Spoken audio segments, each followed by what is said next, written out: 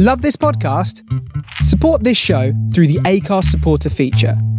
It's up to you how much you give, and there's no regular commitment. Just hit the link in the show description to support now. On this episode of Big Boys Don't Cry, we discuss the film Elf. You don't have to have seen the film to enjoy the podcast, and it's not really a plot-driven film, so it probably doesn't really matter if you haven't seen it, but if you do proceed, just be aware that this podcast contains plot spoilers. Enjoy.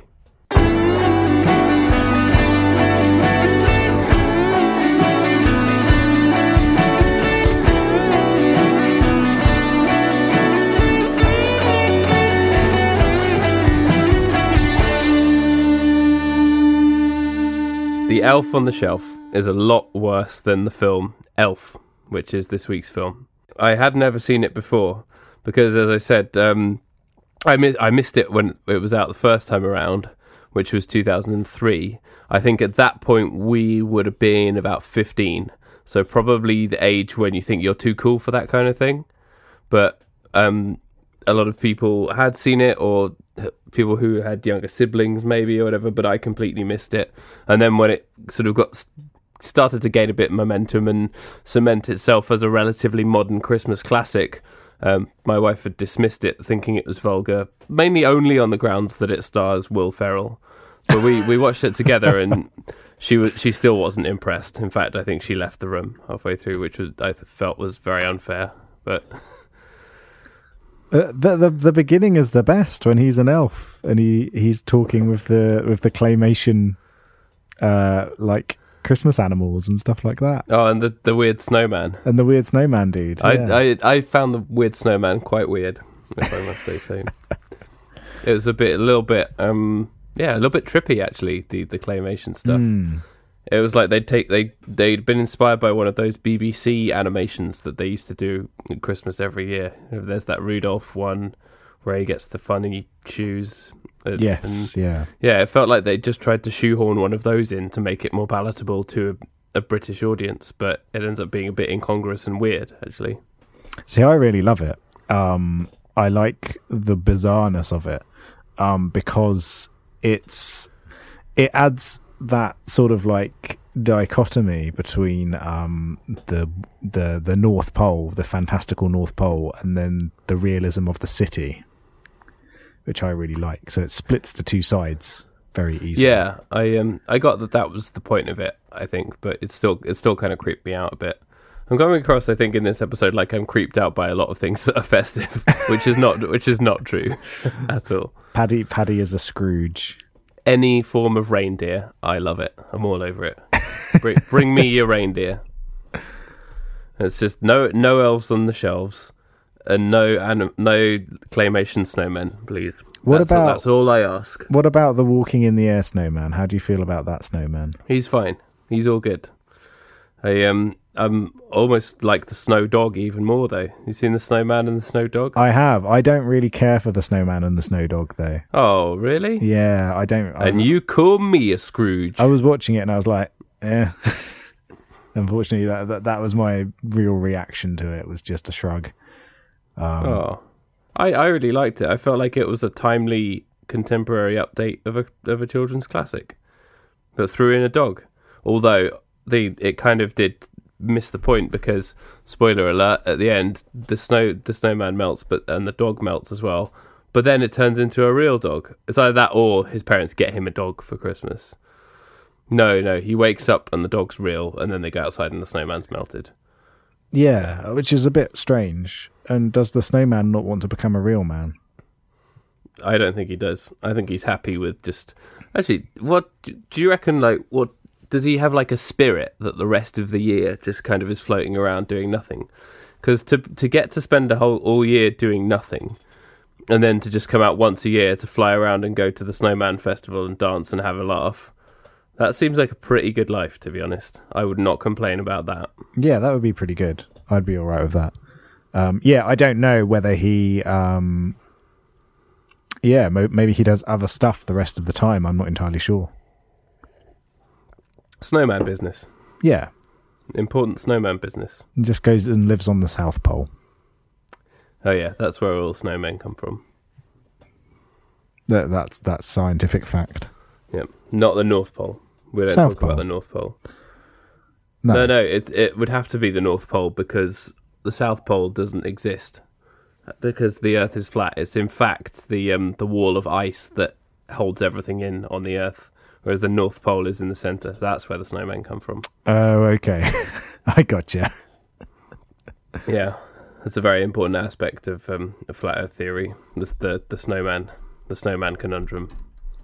So is that why so many attempts to reach the South Pole failed? Is because it doesn't actually exist?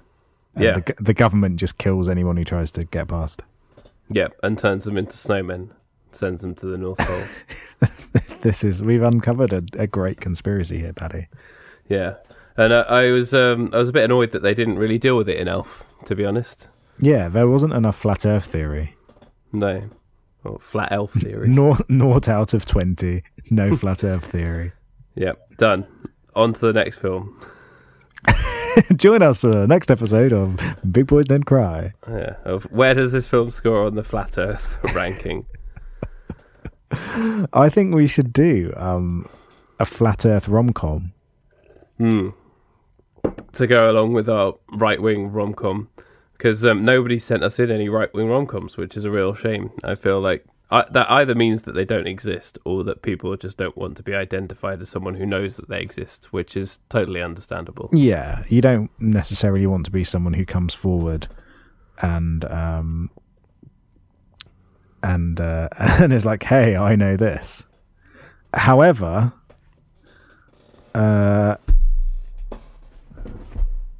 let's see whether I have just found a romantic comedy. Did you type flat Earth romantic comedy into Google? Because I can't believe that we have not done that yet. I searched conspiracy theory romantic comedy. Oh no, I don't think it is. The initial description was a romantic movie called Conspiracy Theory, but now it comes up as action mystery thriller. Called Conspiracy Theory, starring everyone's favourite anti-Semite Mel Gibson. Oh god, not Mel Gibson. And two non-anti-Semites who people generally love, Julia Roberts and Patrick Stewart. Oh, that's not a bad cast, I guess. No. Shame about Mel Gibson. Yeah. Now, if they could get rid of him and replace him with Nicolas Cage, then you'd be talking. Yes. Yeah, that would be all right. I'd get behind that. Sorry, do you mind looking at the ceiling? Can you hear me with that? Let me. I can hear you. Okay, yeah. Cool. Because I've just put the phone down because I forgot my little phone tripod thing. I'm at my parents-in-law now until after Christmas, so I brought all my podcasting gear with me, but I forgot that. I was in too much of a rush to get to the dog. See, they got a dog, so I'm going to be walking the dog. Dogs are inherently festive too. They are. Dogs are just festive animals. I'm not too sure about cats. Well, dogs don't jingle. Big dogs don't jingle. Oh, that's true. Yeah. We have bought him some antlers, though. We're going to put them on him on Christmas Eve. Oh, really? That's brilliant. Which is good. So, Elf. Yes, I had not seen it before, and I really enjoyed it. I thought it was really, really good, sort of light-hearted fun, you know. It was, there's not much to it, and it doesn't necessarily appeal to any kind of... There's nothing sophisticated about it at all. But at this time of year, all you want is just a kind of cheeky, funny romp, don't you? And I think I actually wish that I'd almost been able to see it when I was a lot younger, because I think if I was maybe 7 or 8, around that age, I think I'd have found it absolutely hilarious and then would have had that nostalgic pull for it later on that you have for other things that you experience when you're that age. Yeah, because I didn't watch it when I was a young'un either. I mean, it didn't come out when we were super young to have been able to take advantage of it. But I didn't see it until I was significantly older. And yeah, so it's the kind of film where... yes, I went forward in time in order to watch it. But no, yeah, it was... it's a really fun film. It's really fun. There's loads of silly humour, which I totally adore. Yeah. As well, which I think is very important in the movie. which is, I think, Will Ferrell's forte. I mean, as I said before, that I think he's definitely a misunderstood and a miscast actor, where people think that he's only silly, which isn't true, because there are films like, you've seen Stranger Than Fiction, right? I love Stranger Than Fiction, yeah. I think that's a very, very good and underrated film in which he puts in a serious and sort of darkly comic performance. But having said that, 95% of his output is abject silliness, and I'm here for it. Yeah, for sure.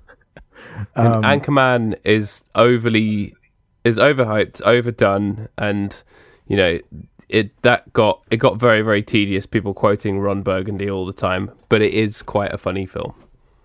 Yeah, Anchorman is a classic comedy, but unfortunately, much like the original Austin Powers, anyone saying lines from Anchorman is instantly not funny and someone that you should avoid at all costs. I love Lamp. It's get out, Paddy. Get out. This is the end of the podcast. Groovy, baby. That's shagadelic. That sounded more Australian. It did. Australian Powers. Austin Powers is a very funny movie, not because of any of the stupid quotable lines, but for that one incredible scene where he's trying to turn around that little car and keeps getting it worse and worse, which makes me laugh every single time I watch that film. Yeah, because that's not the comedy of silliness, is it? That's the comedy of kind of human struggle. Yeah, and it's like, it is a very silly film, but it's silly in the right way, whereas like the quotable lines are all a little bit cruel and unsavory. Yeah. And so, yeah, it's I really like the first Austin Powers. I think the sequels are absolute trash.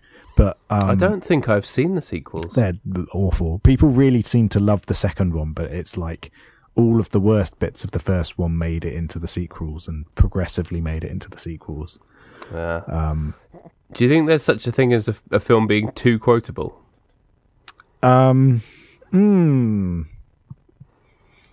Maybe, because if it's just quotable lines, then you don't have any of that like context for it. So if you're just banking on consistent quotes, then yeah, maybe it is at the detriment to the overall package. Yeah, I wonder if that's something of a curse with Anchorman. Yeah, maybe. And Austin Powers. But I mean, when you watch them on their own, they are incredibly funny films still. You just need to put the context of idiots quoting it out of your mind. Yeah, for sure. But luckily, Elf doesn't really suffer from the quotability problem. Although I did write down on here that there's a thing where he says to Santa that the mall Santa, because he thinks it's going to be the real Santa and it's not. He says, "You sit on a throne of lies." Yes, which made me absolutely howl with laughter. And he says to him, "You smell like beef and cheese." Oh dear. Yeah, those little. It's what makes Elf so good is those little moments. But one thing I would say about Elf is, I don't know. I picked the movie because you hadn't seen it, and I felt like you needed to see it. Yeah. But I wouldn't say it's necessarily romantic, and I wouldn't say that the romantic aspect of it is the best. In fact, I'd say it's probably the worst part of the film. Yeah, I would completely agree with that. I thought the romantic plot was kind of terrible, actually. If anything, it's a really kind of just nothingy subplot. And that works itself out over a couple of quite short scenes, where suddenly they go from just sort of having this strange relationship with work where they're tiptoeing around each other, and then they go on a date, and then suddenly that's it, they're in love, and then at the end, obviously they're like together, of course. But yeah, it's because it's not a film that relies on that at all. It is just the romantic plot is only there to move on the main plot, which is about him bonding with his dad, and then eventually having to save Christmas when Santa crashes his sleigh. But Yeah. Yeah, it was interesting. I haven't seen a film, or thus far on this podcast, we haven't discussed any films where the romantic plot was so secondary, or even perhaps tertiary, I'd go as far as saying. It was just something that was kind of chucked in. But at the same time, it was still kind of cute. I do like Zooey Deschanel, and I do have a lot of time for her, even though she broke Ben Gibbard's heart, obviously. I wouldn't say that I enjoy the. I think it's a very difficult romance because it's a creepy man-child, and that's what he is. He's a creepy man-child. This is more difficult than Big, for instance, and the issues. It did make me think of Big. This whole film did made. I feel like it was definitely inspired by Big. Yeah. And it's kind of worse than that. And also it all gets kicked off by weird creepy guy turns up at department store and is weird and creepy. The next scene that these two people are together, he's gone into the shower with her and is singing alongside her. That scene did make me feel quite uncomfortable, actually. And then suddenly it's like, oh, okay, yeah, maybe he's all right. And maybe he's all right because he seems like such an absolute child. I don't know what there was that kind of drew Zooey Deschanel to him from a romantic angle. Yeah, it's really not clear like, what she's getting out of it, really. Like, does she just need to be loved, or why she's kind of accepting of his creepiness? She just seems kind of quiet and bemused the whole time, and she's an incredibly passive character. And obviously, though, until the moment where she stands up and leads the crowd in a sing-along, which is great. And that's a very cutesy moment. Yes. And that almost redeems the kind of the strange passiveness of her character. But yeah, her character is very, very strange. And it feels like she is probably kind of just there to look pretty and provide some more aspects of building up the kind of the comedy of him being a man-child, a creepy man-child. Which is really, the film is mostly just a bunch of set pieces of him being a funny man-child, and that's where all of the humour comes from. But it still manages to pull it off because there are just enough threads that pull through that it just about works, I'd say. Yeah. I think, it just about all pulls together. And I think it's, what really holds the film together incredibly well is the insistence on having those little montage scenes every so often of how Elf Will Ferrell interacts with the normal world. Yeah. Like the one when he goes into the coffee shop that says world's best coffee and he's like, well done guys, you did it, world's best coffee. Yeah. I absolutely love that. Like, that is so charming, and it's such a positive film in that sense. It's kind of just very, very naked. It's very nakedly saying, we could all use a bit more kind of positivity and joy in our lives. And it's about that kind of loss of childhood innocence, isn't it? Yeah. And that's exactly right. It's a coming of age movie, as much as it's a fantastical comedy about an elf shuffling down to New York City and finding life and finding biological fatherhood and that kind of stuff. Yeah. James Caan. Shall we talk about James Caan? Yeah, let's talk about James Caan.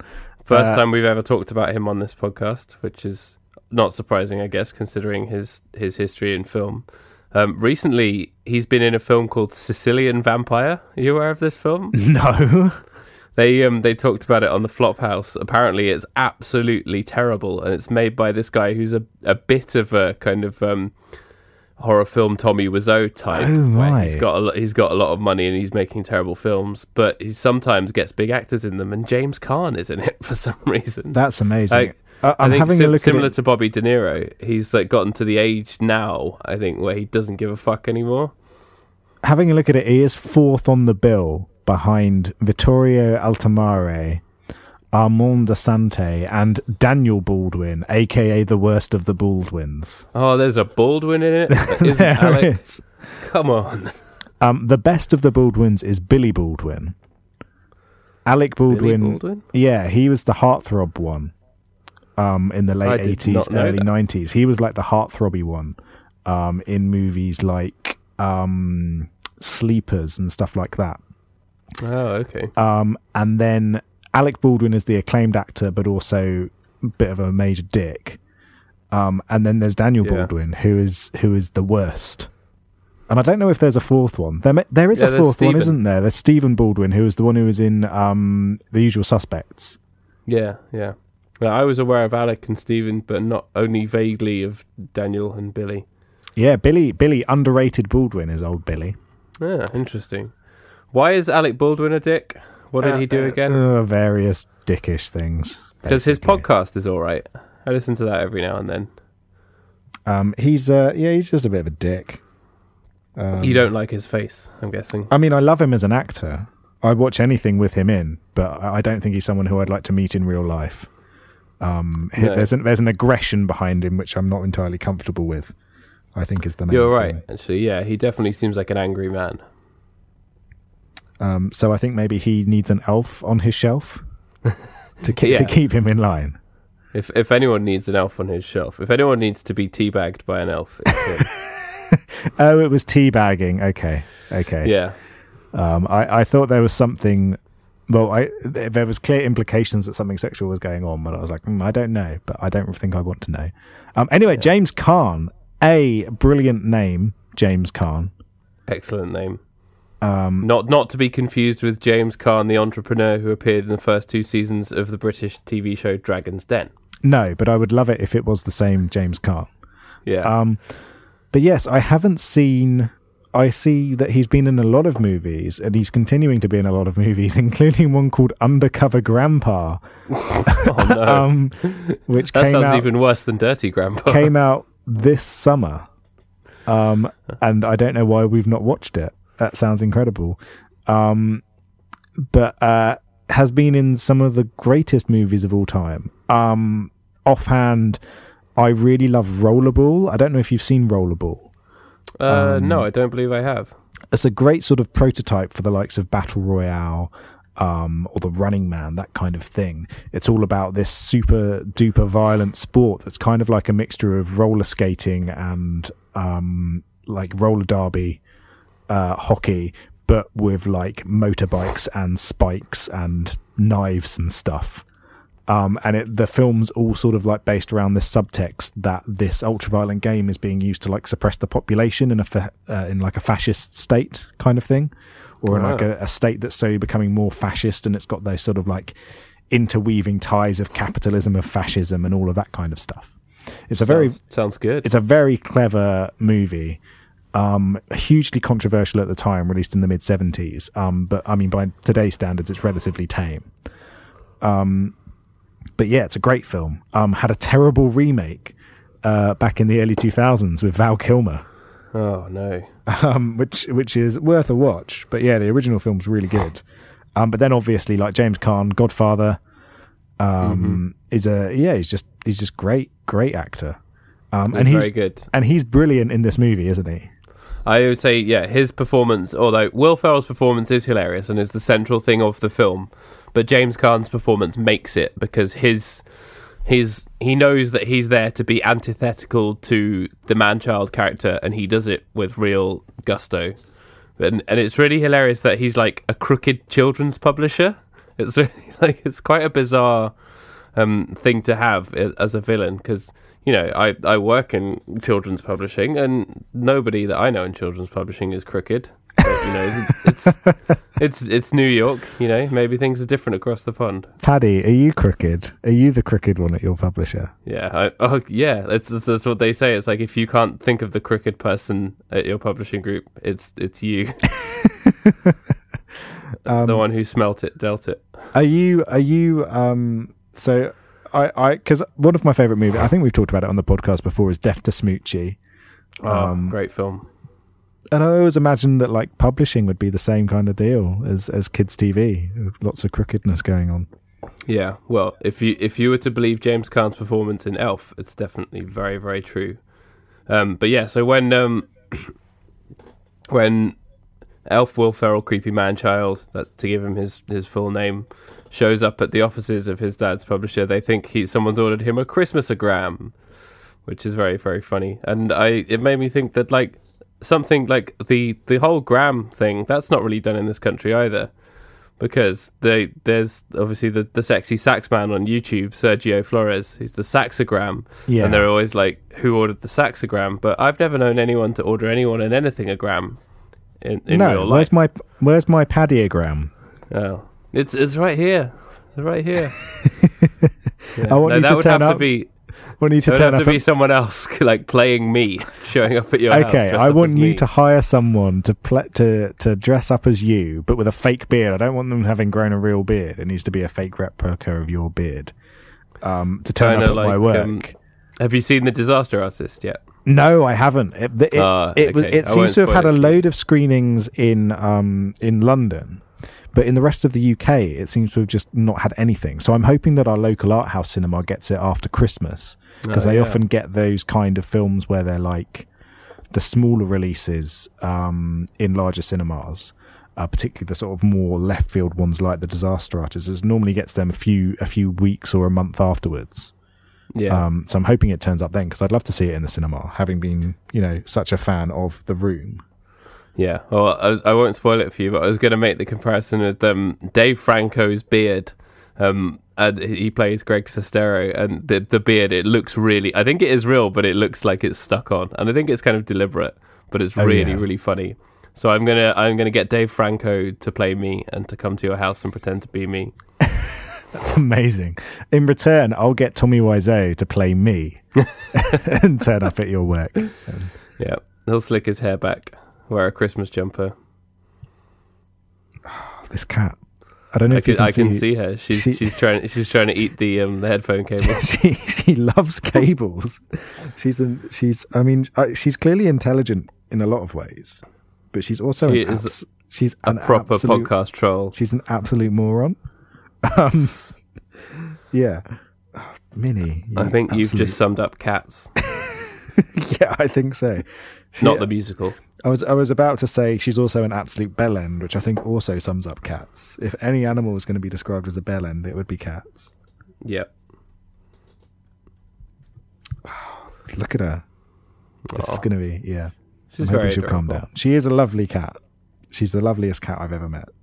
Yeah. And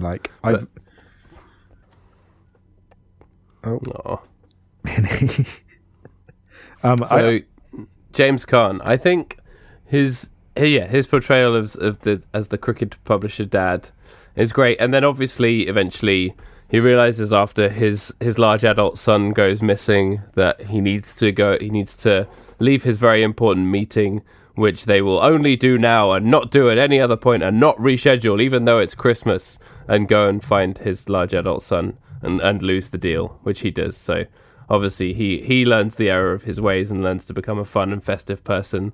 But again, his wife is really interesting as well, because she is kind of incredibly kind to the large adult son for no apparent reason, really. I mean, she could be like, get the hell out of my house, but she welcomes him in and doesn't mind that he puts maple syrup on his pasta and stuff, Yeah, I find her character to be one of the most interesting parts of the film, and one of the funniest parts of the film, because she is so relaxed about everything.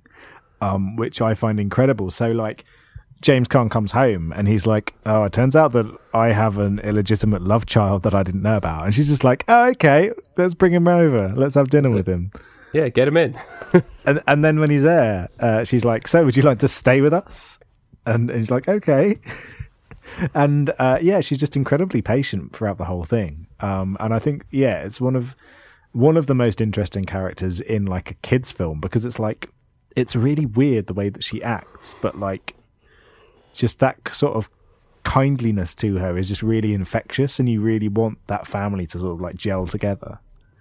Yeah, it really makes you root for them as a family unit in a way that you weren't before, because before it was just about the man-child and his father, and then once you make it about the rest of the family, it makes you think about the kind of the familial element of the Christmas story, I suppose.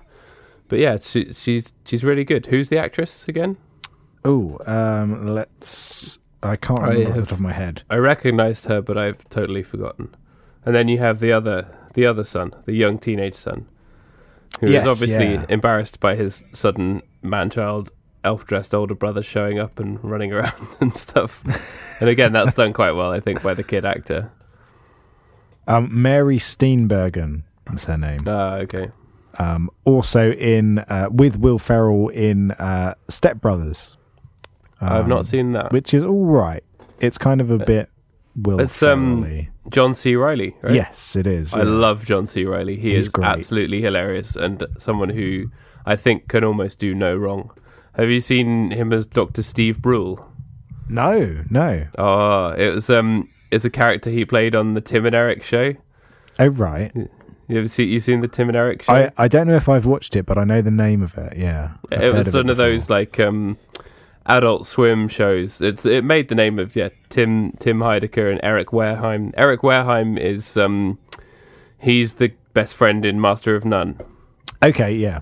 And he's very, very funny. They're both hilarious, and it's a lot of quite weird sketches, some of which you've probably seen on YouTube as they float around. But John C. Reilly plays a character on like a food show, or kind of like a life coach tips guy called Dr. Steve Brule, and it's unbelievably funny. It was the first thing I ever saw of his, and then whenever he kept cropping up in films, I'd be like, it's Dr. Steve Brule.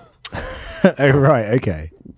I take it that when he was in what's it called? The really depressing movie. Carnage?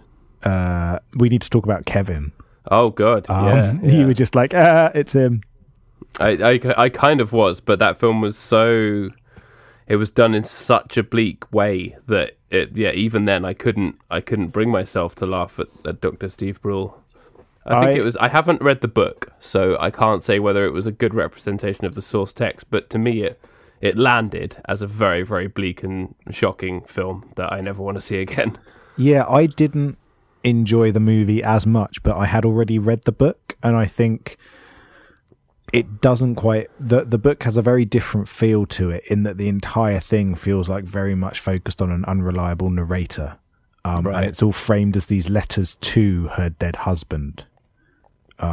Spoiler alert, the husband is dead, by the way. Sorry if you were going to watch a movie from 6-7 years ago, or read a book from older than that. Sorry about that, everybody. But yeah, and it's all framed around these letters to her husband, which doesn't quite come across as well in the film, because in the film you can't do the same level of unreliable narration. There's that kind of immediate belief in what you're seeing in front of you is a real representation of the facts. Yeah, they tried to do it by having like Tilda Swinton, whose performance was very arresting, and I think she's a great actress as well. But yeah, they tried to do it by showing her doing stupid things and getting things wrong and seeming like she was on drugs, and by having her character be kind of hazy and washed out. But yeah, it's that's never going to make the same leap as unreliable narration, I guess. Yeah, it didn't quite work. As hard as it tried to, and I understand that it is a good film, but it just didn't hit the right notes for me. Yeah. Unfortunately, because I really wanted to like it. I really loved the original book. Yeah, but John C. Reilly's performance in that was very, very good. So he proved to me that he can do very, very serious and bleak stuff as well, whilst also being a comic genius. Yes, and he is in the incredible Kong Skull Island. Which I have not seen that. It's awesome.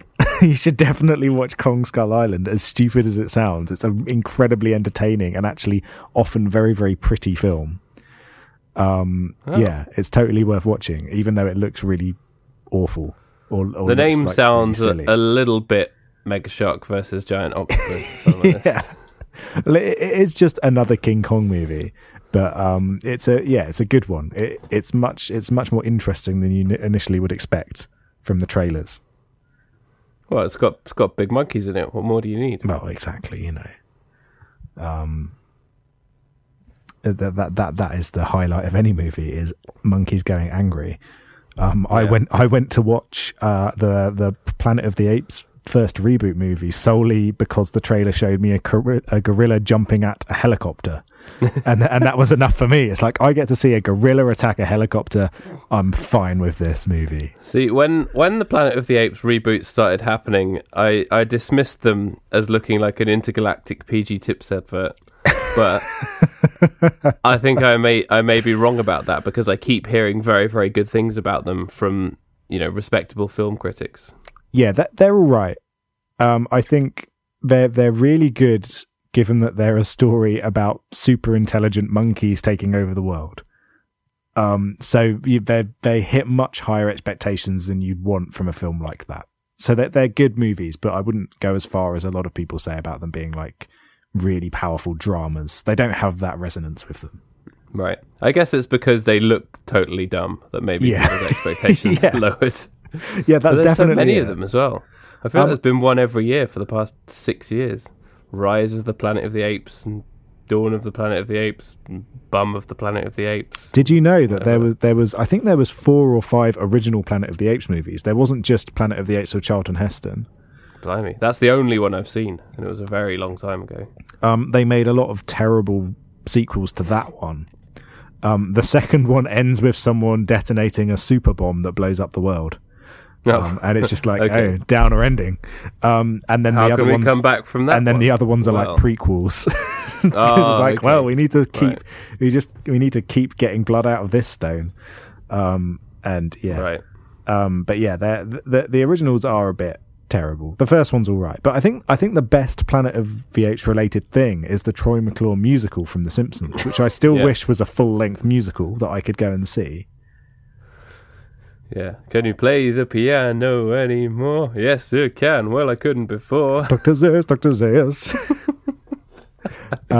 Yeah, that gets me every time. Who finally made a monkey out of me? Yeah, I would definitely go and see that. Yeah, I'd be all over that if that was on stage. I don't understand why they haven't done it. They've done like a Spider-Man musical.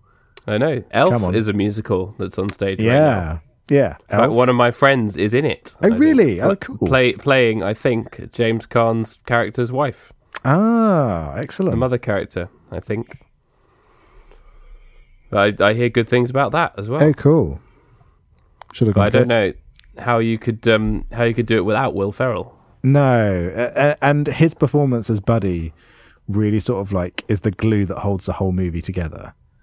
And it's like, it's part of like the fact that he is clearly an old man trying to play a youthful elf.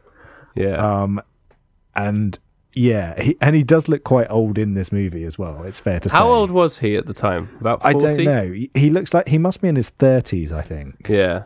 I think he's quite an old-looking guy anyway. Yeah. Not in like a sort of looks like an old bloke, but his face is kind of aged, isn't it? Even as a young man, he's sort of a distinguished-looking person, isn't he? He's got a face that lends itself well to age. Yeah, like if you look at him now, he looks like a distinguished gentleman. Yeah. He looks like a former president or something.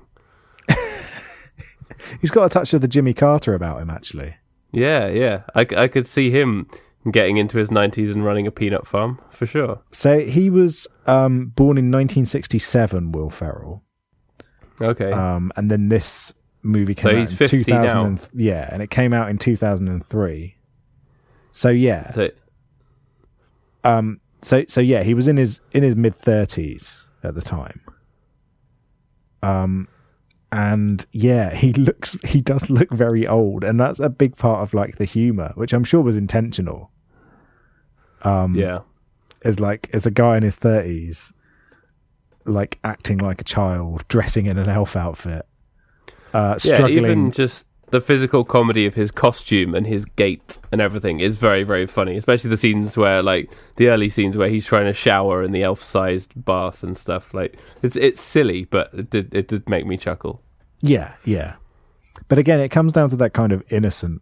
It's not humor at anybody's expense, unlike a lot of dumb slapstick stuff that comes up in these kind of films where it's all a bit cringy. It's just completely innocent humor that just works incredibly well.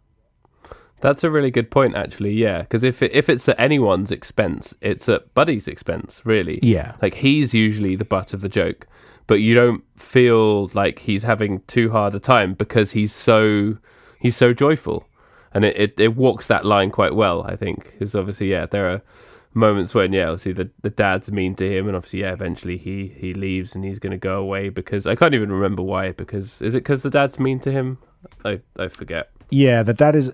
They've had the meeting with Peter Dinklage. Oh yeah, of course. Which again, call me Elf one more time. And again, although that could easily have been jokes at the expense of dwarfism and that kind of stuff, but within the context of the movie, it's still jokes at Buddy's expense, and it's still jokes at his fish out of water scenario.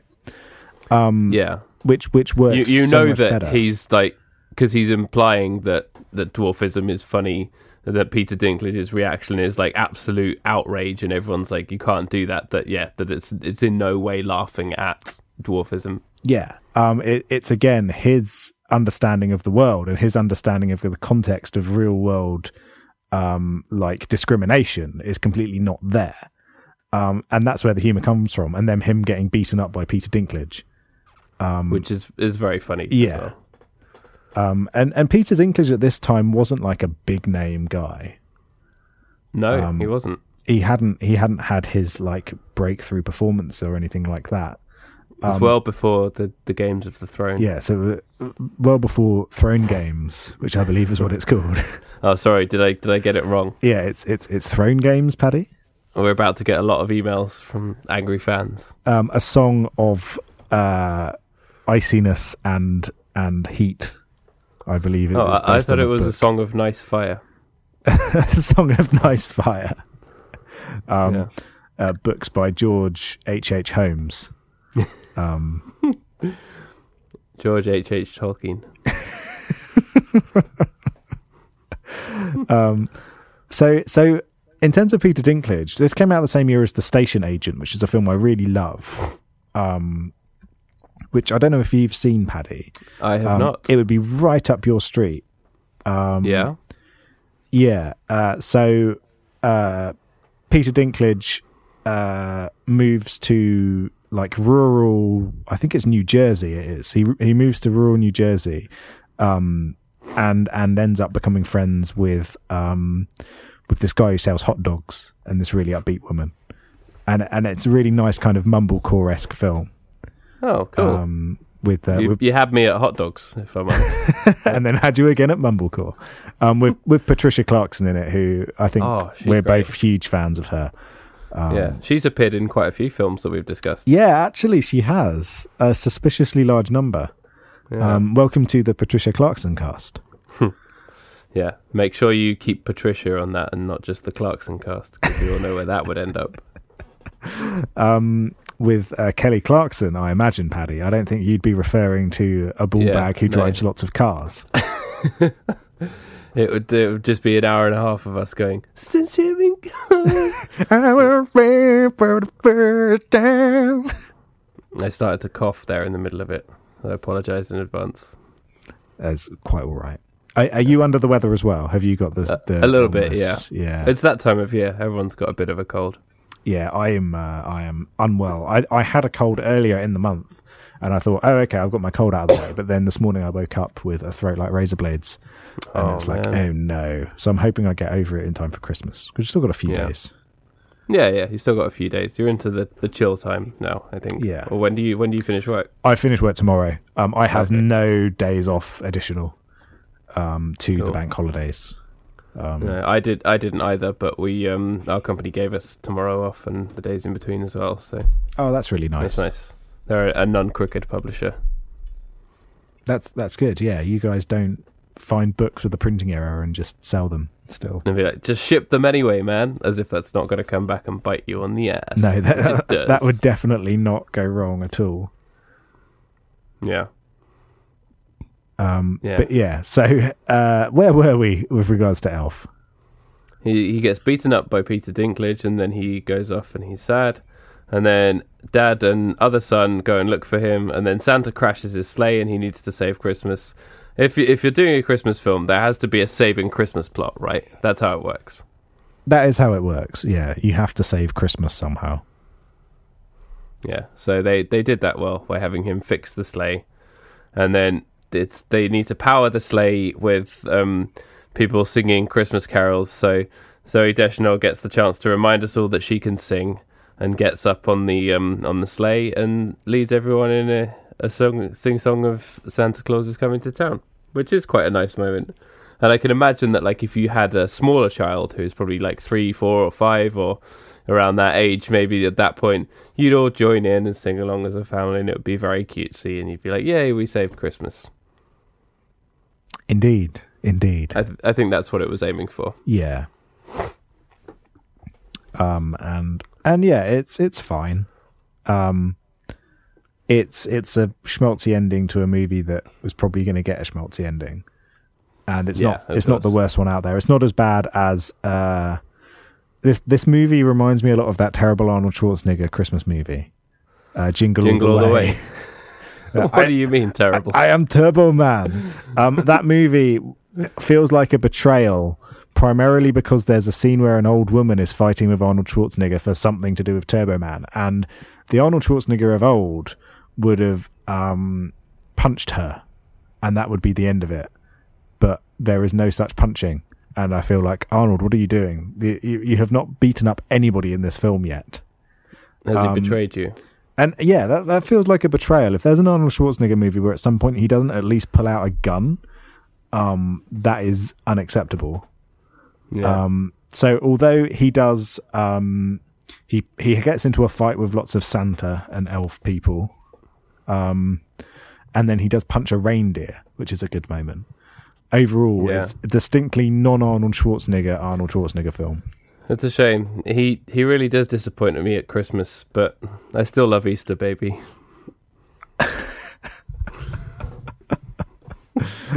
I couldn't resist. It's too easy. Oh dear. But yeah, so that's the end of the movie, and then you find out that Will Ferrell, Buddy the Elf, has gone off to become a successful children's writer. James Caan has gone off to form his own company, and now he's got a heart of gold, and he's back on the good list. And Zooey Deschanel and Will Ferrell have a kid, and it's just like, wow, okay, that worked out inexplicably. That's right. I forgot about all of those details because it's such an unplot-driven film that none of that stuff was really important. And it isn't once important. I got there, I was like, once the cutesy sing song was done, and there were to be no more comedy set pieces, I was like, that's it. The film's over. You know, and it only takes literally about 2 minutes to kind of tie up all those loose ends and just show them having cutesy fun with their kid and dealing with the fact that their kid is the son of a man-child, which it doesn't do. Yes. and it is interesting. In a lot of movies like this, there would be an attempt to like have a like coming of age where they grow and they learn and they become more adult and they earn responsibility and that kind of stuff. And that doesn't happen in this film. No, hell no. That's not the point of this film at all. In fact, it's one of the least plot-driven films ever, really. It's just, I said, it's just a bunch of comedy fun pieces. And would it be fair to say that Buddy the Elf is the manic pixie dream girl of this movie? The manic elfie dream man. Manic elfie dream man. Yes. Because it is that kind of arc where he comes in and changes everybody else's lives with his out there ideals and helps remove their cynicism through his beauty and his grace and his elfish ways. He's a very unrealistic character placed on a pedestal. Yeah. I mean, to shut that shit down. I think that this is going to be the next thing that the alt-right goes after, isn't it? It's like, we hear all you feminists talking about the manic pixie dream girl trope. Well, what about the elfish male trope? Why aren't you talking about that? What about the elves? Checkmate, feminists. Says Sargon of Akkad. Yeah. Oh, yeah. You think the manic pixie dream girl is bad, but the elf man does this. Let that sink in. Yeah. My favourite one of those kind of things recently is a few people have been doing blackface again because apparently that's still a thing in 2017. Mm-hmm. And the response of people on the right wing has been, well, what about that movie White Chicks that came out 10 years ago? That literally the only film ever that one where movie they've done whiteface. Yeah, that one movie White Chicks apparently is the same as years and years and years with blackface and discrimination. which I find hilarious. And yeah, that's literally been the response for these numerous episodes of Blackface in 2017. And it's just like, Christ. you fucking idiots. Well, let's hope that shit dies in 2018. Along with everybody who's done blackface. Let's hope they die. Yes, they can get in the bin With the bin And drown- juice. and drown in the bin juice, Drown in the bin juice. which is the name of my heavy metal band.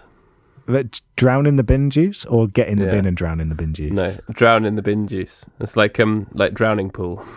In fact, the band Drowning Pool, what the name actually refers to, is a pool of bin juice. That is exactly little known right. fact. Let the In bin fact- juice hit the floor. The bin juice hit the floor. Yeah, I was going to say, if you listen closely, people think that it's let the bodies hit the floor, but it's a misheard lyric. It's actually let the bin juice hit the floor.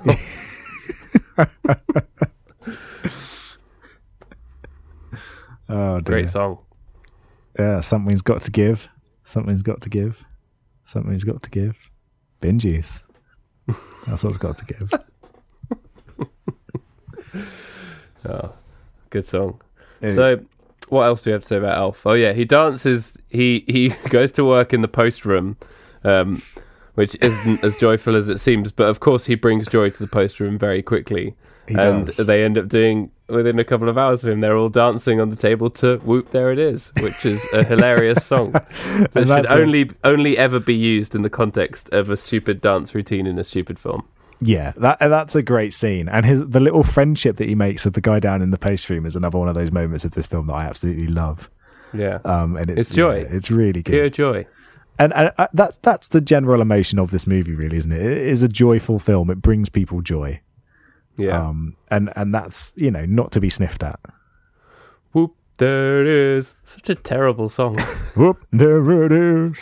Like, there's what? What is it?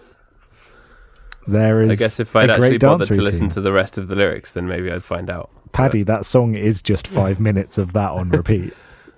Whoop, whoop, there it is. Or I think it's actually whoop. Whoop. Yeah. Whoop. Oh, whoop. WHOOMP. Oh. Whoop, there it is.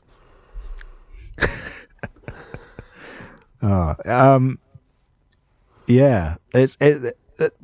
But it's a the song fits that scene perfectly, doesn't it?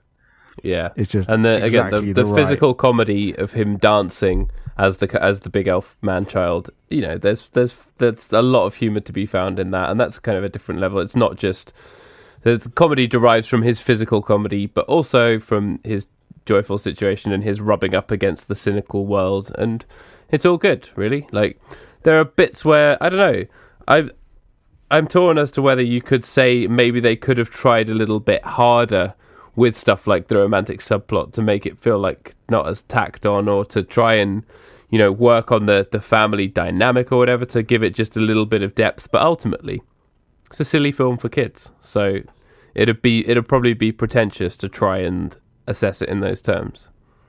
Yeah, definitely. So yeah, it's just it is a kids' film. There's no getting around that. But it has bits that tickle the funny bones of adults as well.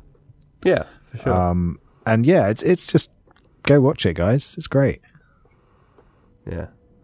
Although, yeah, they could definitely lose the scene where Zooey Deschanel's in the shower and they end up inadvertently singing a duet of "Baby It's Cold Outside," which is one of my least favourite Christmas songs. That's much worse than Christmas Wrapping by the Waitresses. I did see something that immediately redeemed "Baby It's Cold Outside" today, where Yeah. if you listen to it from the context of she's a werewolf, it becomes that much better. Yeah, and that's why She's she trying to has to save leave. him. She's trying to save him from being eaten by a werewolf, but his creepy nastiness is Her stopping mother that will from start to happening. worry because her mother's also a werewolf. Yeah, and they need to go on the prowl together. Yeah. Yeah. It's a very annoying, sleazy song. And I also, it's similar to Santa Baby, which I also don't like. Yeah, I don't mind Santa Baby as much, but again, it's got that kind of like sexy Christmas thing going on, and like, Yeah. If anyone's seen me at Christmas, it is not a sexy occasion. I'm Yeah, full with I don't food. find Christmas sexy. I'm full with food. I'm half asleep. Yeah, I'm about to play Monopoly and lose and get angry about it. I'm singing. That doesn't say sexy. To I'm me. singing the songs from Muppet Christmas Carol. There is, yeah, and it's Although Michael Caine, it's true, but I think he's a handsome man, but Scrooge is not a sexy character. I'm just thinking of if there is a way to sing one of the songs from that film in a sexy way. Sexy voice. There's a cold wind blows, it chills you to the bone. You just made it sound like, you are my rose, yeah. You are my Scrooge, you are my Scrooge, you are my Scrooge. Imagine if Tommy Wiseau did a sexy Christmas film called The Scrooge. I'd watch that in a heartbeat. I was walking down the road earlier near my new house. I noticed there's a car dealership called Wise Wheels, and it's a huge sign, and it's in the same font as the room. Oh my god, that amused me. And now that you've seen that font in the room, it's popping up everywhere. I keep seeing it on things like that, like small businesses where they've obviously Googled like free fonts that look a bit sort of logo-ish and just chosen it. Which is, I think, probably how he arrived at it for the room as well. But it's definitely a weird font. God, that's amazing. I haven't seen the room font anywhere else, but I'll have to keep my eye out for it. Wise Wheels. So what would the rating be? How many spoonfuls of maple syrup would you put on your pasta? That is literally what I was just thinking, Paddy. No. That is amazing. I was thinking, how many squirts of maple syrup would you put on your pasta? Oh, squirts. Yeah. You had to go and try and make it sexy, didn't you? Why don't you come in and know me better, man? I do always think that line sounds quite sexual. I've just made it 10 times sexier. I mean, that is in the Dickens source text, but that doesn't make it any less any less erotic. Erotic. Yeah. Muppet owners, Disney Muppets. If you would like, Muppet lot. If you would like someone to create an X-rated version of Muppet Christmas Carol, you have two guys right here who would do an excellent job. We are here for you. There will be cheeses for them Mises in our version. Sexy cheeses for them Mises. Sexy cheeses for sexy Mises. Yeah, that is my promise to you. If you want this version of Muppet Christmas Carol. Anyway, so how many spoonfuls of maple syrup would you put? I will go for, I'm going to say 17. Oh wow, that is So, impressive. Pretty high, because it really, really made me chuckle. But ultimately, you can't go any higher than that, really, because it's just it's a silly bit of fluff. But it's a very, very enjoyable, silly piece of fluff that deserves its place, I think, in the canon of Christmas films. That is, that's higher than I have gone. I was going to go with a 15. Oh, yeah. So I'm really pleased that you enjoyed this film this much, Paddy. I did, yeah. Yeah, that's good to know. I really like this film. I like watching it every Christmas. It has its problems, but seeing Will Ferrell struggle to get on an escalator is enough for me every time I watch this film. See, I think I want to score it highly because I want to hit back at the Ferrell haters. Oh, some of whom are within my own household. But how dare they? I know, yeah. Because I feel like, as I said, Will Ferrell is a great comic actor who does a lot of silly fluff and nonsense, but, is very, very chucklesome. Yeah, definitely. He was in that. Is it called Casa de Mi Padre? The spoof of them, and the spoof of the telenovela, which is such a niche thing to do, but it's absolutely wonderful. There's a lot of very funny. There's a lot of variety to the comedy that he's done, and so I like Will Ferrell. I even liked Anchorman 2. I think is one of those few comedy sequels that works well. I don't think I've seen it. It's not as good as the first one because so much of a comedy movie is based on like the tone and like the characters being fresh. So whenever you have a sequel, it never works quite as well as it should do. But they managed to retain most of the original cast, right? It did, yeah. And yeah, it works well, all things considered. It is a good film. It's very much more of the same. You could watch it directly after the first one, and it would just work well. Cool. I'm glad to hear it. So, in terms of things to share, after our scoring, I have a little something for you.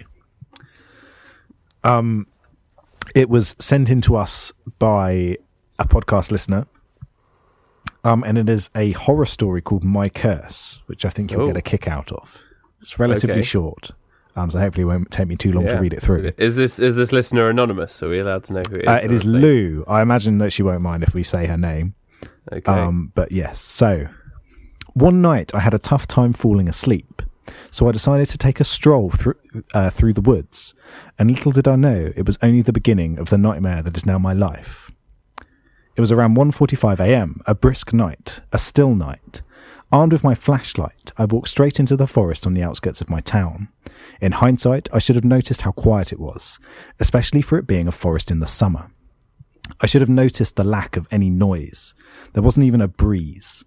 Suddenly, there was the sound of branches breaking, as if someone were tearing them straight off the trees. I panicked, thinking there could be a bear or some other horrible creature ready to pounce. Little did I know it was something much worse than that. Something far worse. I stopped walking and cocked my head to the side, hoping to hear the sound of footsteps so I would know which way to run if it came to that. I also picked up a couple of loose stones from the ground, mostly just to calm my nerves. A loud woo obliterated the silence. It sounded as if Ric Flair had a throat lubricated with bacon grease. I could almost smell the noise. I flipped the switch on my flashlight to try and hide my location. A loud thumping accompanied the noise, and in the light of the full moon I saw a human shape come round a tree in front of me. It was about 15 feet away and nearly 6 feet in height. I heard a loud sniffing sound and I could see the outline of its head turn my way. It started coming closer and I started to feel adrenaline pump into my system. I turned tail and ran. I was sprinting as fast as I could, and this guy was easily keeping pace with me. I tripped and rolled onto my back, knowing that in only a few moments my life would be over. As a last-ditch effort, I decided to turn my light back on and mainly blind my pursuer. I waved the flashlight around wildly, hoping to catch his eyes in the light. Large black eyes reflected black, and I nearly peed my pants, thinking for a moment that I was looking at some extraterrestrial being. Once I took a moment, though, I realised that it was sunglasses. Who would wear sunglasses while in the forest at 2 a.m? Why would anyone do that? I took in the rest of this guy's outfit. Track pants, snakeskin boots, and a bright green bowler shirt with embroidered flames rising from the bottom. The shirt was also streaked with some dark liquid that I couldn't identify. I raised the light back up to the man's head. He had a black goatee with bleach streaked down the middle, like a racing stripe, and bleached spiky hair on top of his head. He looked weirdly familiar, like I had seen him somewhere before, maybe at the local racetrack. Maybe we had passed in the street or something. I couldn't place him. He started to giggle as he approached me and opened his mouth. Without moving his lips, I heard this sentence emanate from him. "You're taking the gobble full throttle." He charged after that. Still laying prone on the ground, there was a little defence as his belly flopped on top of me like an inept diver. The wind was very nearly knocked out of me and he tried to pin me down. I grabbed hold of his arms and realised they were also covered in the same dark liquid that was on his shirt. It was barbecue sauce. I screamed and he yelled, "The sauce is money!" With a sudden movement bit deep into my shoulder, tearing a chunk out of my muscle. He twisted his head from side to side like an alligator and pulled his head back. He swallowed my flesh as I lay there sobbing, knowing that my life was over. I could feel the lifeblood pumping out of my shoulder with each beat of my heart. He made a smacking sound of his lips and said, "I could put this on a flip-flop and it would taste good." He then climbed off me and flipped his sunglasses to the back of his head. I had a moment of clarity and realised this monster was Guy Fieri. He looked me dead in the eye and said, Now that you bear my mark, you shall walk the earth for all eternity. You will haunt diners, drive-ins and dives until the sun burns out and no life is left on this planet. I'm driving the bus to Flavortown and you're coming along for the ride. Love, peace and taco grease. And with that, he let out a long, bubbling sigh. His body started to shake and convulse, and I noticed that his skin and clothes were slowing off, falling in chunks to the forest floor where it started to sink into the dirt. Soon only a skeleton remained, and that too crumbled away. I forgot all about my shoulder as a new and horrible agony racked my body, causing me to twist onto my side and curl in the fetal position. I puked uncontrollably and shook. It felt as though my skin was splitting. The dropped flashlight illuminated my body as I looked down and saw that I was correct. Huge splits were running down my arms, and it felt like the same could be happening on my legs. In the splits, I could see something bright yellow, but couldn't make it out as a fresh wave of pain hit me. My head seemed to stretch and bulge as if something forced itself out of the back of my head. I was on the ground screaming for what seemed like hours. At some point, I blacked out. I awoke and realised that my voice had completely been destroyed from the screaming, but I also realised that the pain had started to subside. I looked around and saw my skin and clothes littering the ground around me, as if I had cast them off. I felt my face and realised I had grown a goatee, and sunglasses were now sitting on the back of my head snugly. I stared down at my arms and saw tattoos that had never been there before. Framing my arms was a yellow short-sleeved shirt with flames printed on the sleeves and bottom. It hit me like a ton of bricks. My worst nightmare had come true. I was Guy Fieri now.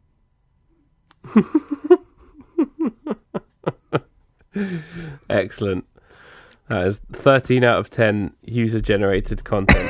So that was apparently sent into the last podcast on the left, which is a horror podcast, which I've listened to a bit of. But yeah, that was one of their listeners sent that in, and it's amazing. I mean, although that is brilliant. That is framed as a horror story, but if that was to happen to me and I was to become Guy Fieri, I think I'd embrace it. Yeah, I'd embrace it. So thank you, Lou, for sending that on, and thank you to Jordan Spears, who was the initial writer. Thank you, Jordan. You are a god. Yes, that is incredible, isn't it? I mean, you can kind of imagine that. When he said that the goatee was black, I thought maybe he actually meant Steve from Smash Mouth. Well, I think we've established that they're at least related. Yeah. Or they refer to each other as brother from another mother, so I think that's the main thing. I think they're brother from the same mother. I think they're all playing us for fools. Yeah. That was a very, very good story. Great suspense and good reveals. Everything you want from a short story. It's brilliant. Absolutely brilliant. Barbecue sauce and Guy Fieri. Nice. Indeed. Speaking of Guy Fieri, just before we started recording, I'd done an Instagram post of the best Christmas card I got this year from a friend of the podcast, Tracy Dunham, who sent us a card of Guy Fieri, and there are two angels sitting on his head with musical notes coming out, and it says, "Angels we have heard on Guy." So that's the best great Christmas card I've had all year. Oh, that's brilliant. What do you think Guy Fieri cooks on Christmas Day? Do you reckon he has like a big barbecue turkey? Gets the turkey on the barbecue? Yeah, he has got a smoke outside in which he's cooking a full turkey. That's what he's doing on Christmas Day. No doubts about it. Yeah. In fact, I've never thought to type in Guy Fieri Christmas, but I'm doing it right now. I'll probably just get the Guy Fieri Christmas special. I get the SNL parodies, the Guy Fieri fake news. I wanted some barbecue recipes, man.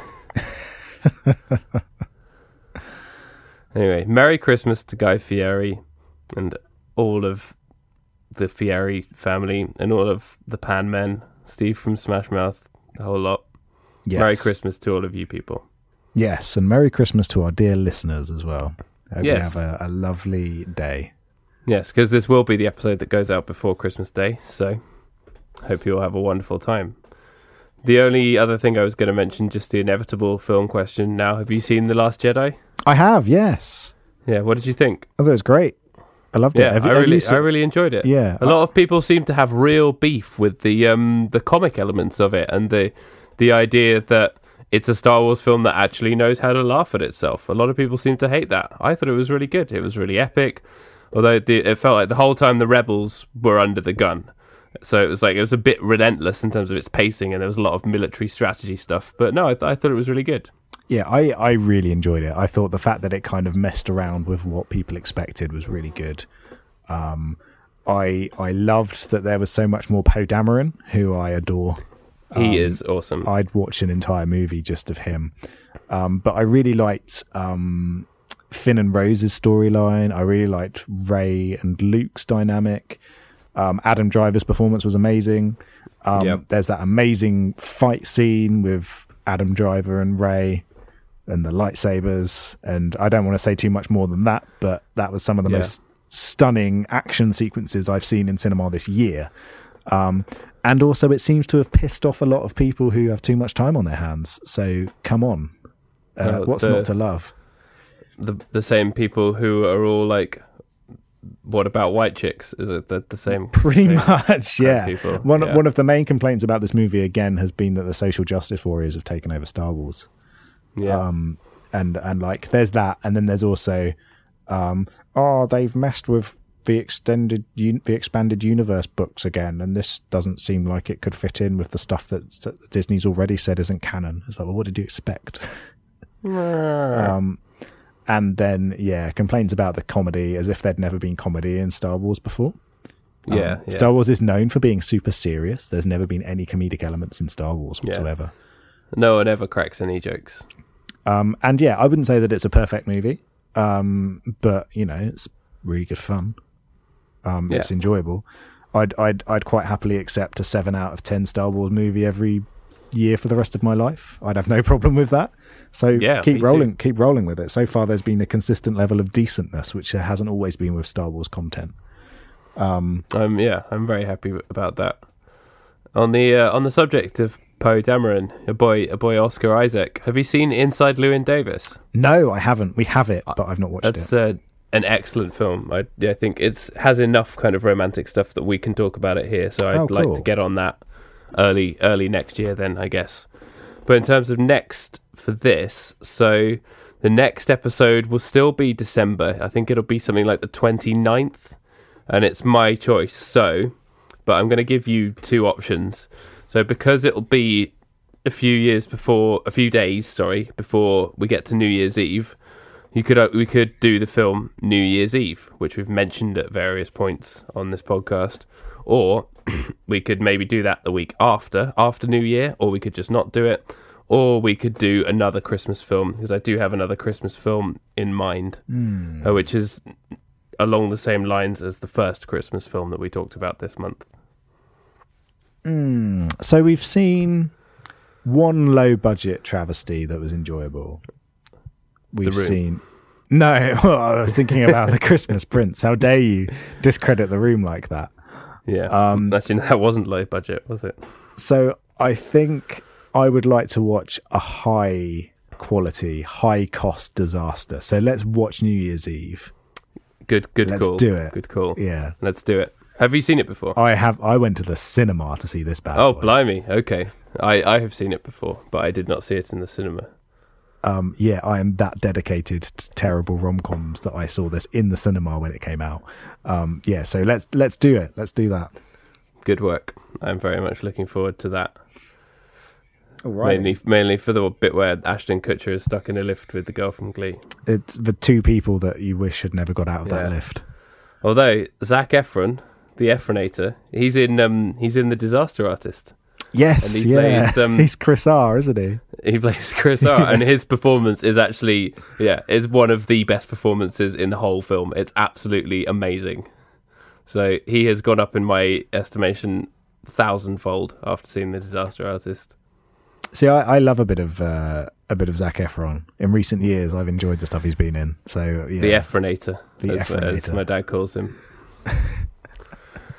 So, my dad emailed us about Love Actually and The Holiday before we recorded about either, or I think between, or we didn't get around to saying it about after The Holiday.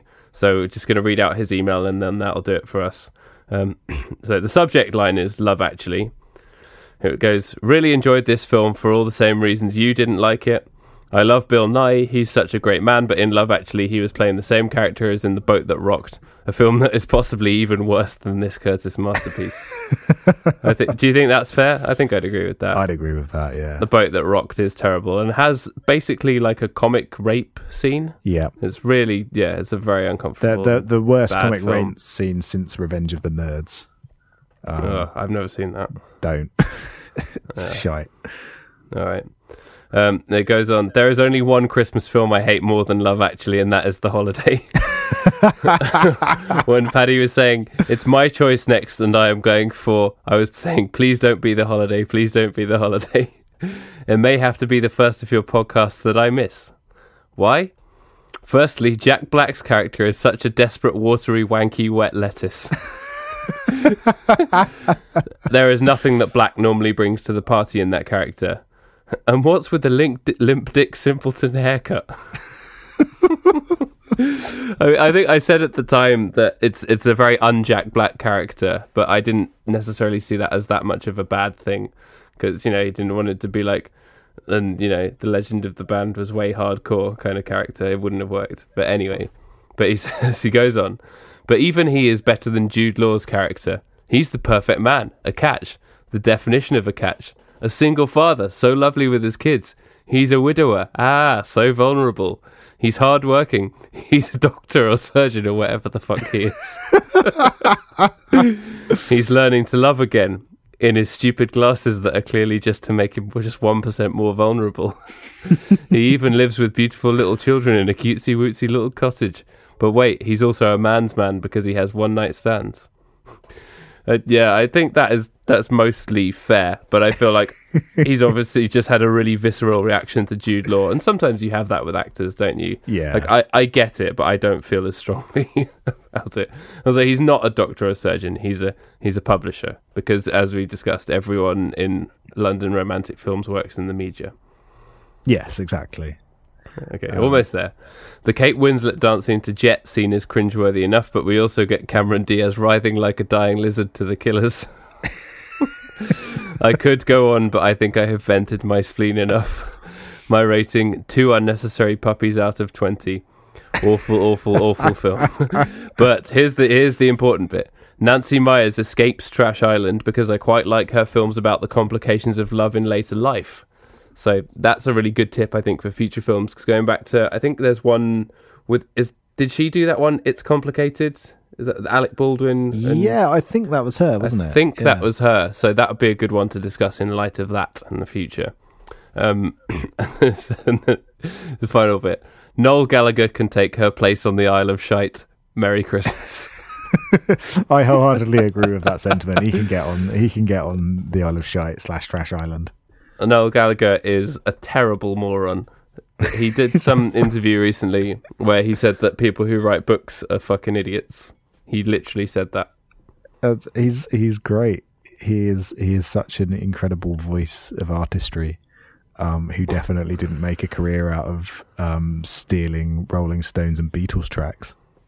Yeah, and just generally getting press coverage by being a massive wanker and saying stupid things about anyone and anything.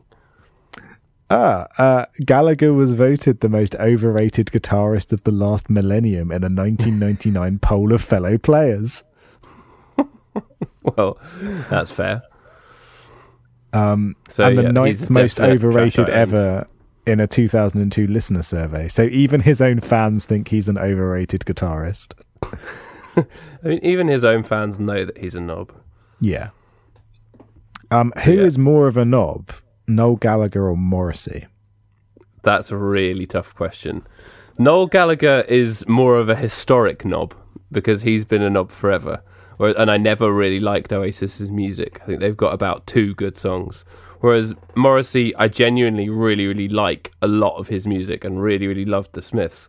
But he's almost, I think actually, I'm going to go Morrissey because he's become such a stupid and offensive and pretentious arse that, you know, with Noel Gallagher, it's uncomplicated. He says stupid things because he wants to get the press coverage and whatever, and he's just an arse. Whereas with Morrissey, you feel like he's trying to be on another level. But yeah. And like at least reeking bin juice everywhere. at least Noel Gallagher has been a consistent arse. There's a consistency to him. Yeah. There's a consistency to his arse. And I've got to say, like, I vaguely like the Smiths stuff. It's fine. Morrissey's own stuff is boring as all hell. But like, at least Oasis have done like "Fucking in the Bushes," which is a really good song. Like, at least they've done that. I haven't heard it. It's really good. It doesn't sound like Oasis in general. So yeah, that at least they've got that going for them. Whereas like Morrissey, mate, he could have just been replaced in the Smiths and the band would have been better. Soz, mate. Yeah, that's true. But they can both have some fun together on Trash Island. They can hang out with Boris Johnson and they can all talk about Brexit. Yeah, Christmas on Trash Island. They only get sprouts and nothing else. Only sprouts, not cooked fancily with like shallots and lard on or anything like that. Just pressure cooked sprouts. No little crosses in the bottom. No, just boiled to death so they smell extra farty. Yeah. Left out to stew and then delivered. Yeah. So on that note, we will wish you a very Merry Christmas and hope that you find as much joy over the next few days in the season as we managed to find in Elf. As a very, very joyful film and sets, I think, a good example of, our just have a joyful, gay old time. Yes, yeah. Merry Christmas, everybody. Hope you have a lovely holiday. And thank you so much for listening. You people listening is the best Christmas gift that we could have ever asked for, apart from a horror story about Guy Fieri, obviously. Yeah, for sure. But yeah, we really appreciate it. No. And we'll be back next week with our last podcast of the year, New Year's Eve. Yes, thanks very much for listening, everybody. And I hope you enjoy the next episode. All right. Merry Christmas. It's the most wonderful time of the year. That was a little bit Johnny Cash there. Oh, dear. Nice. I ate Brussels sprouts today to see if I still feel. I focus see if on they still the smell. taste. The pungentness is real. You could have it all. My empire of farts.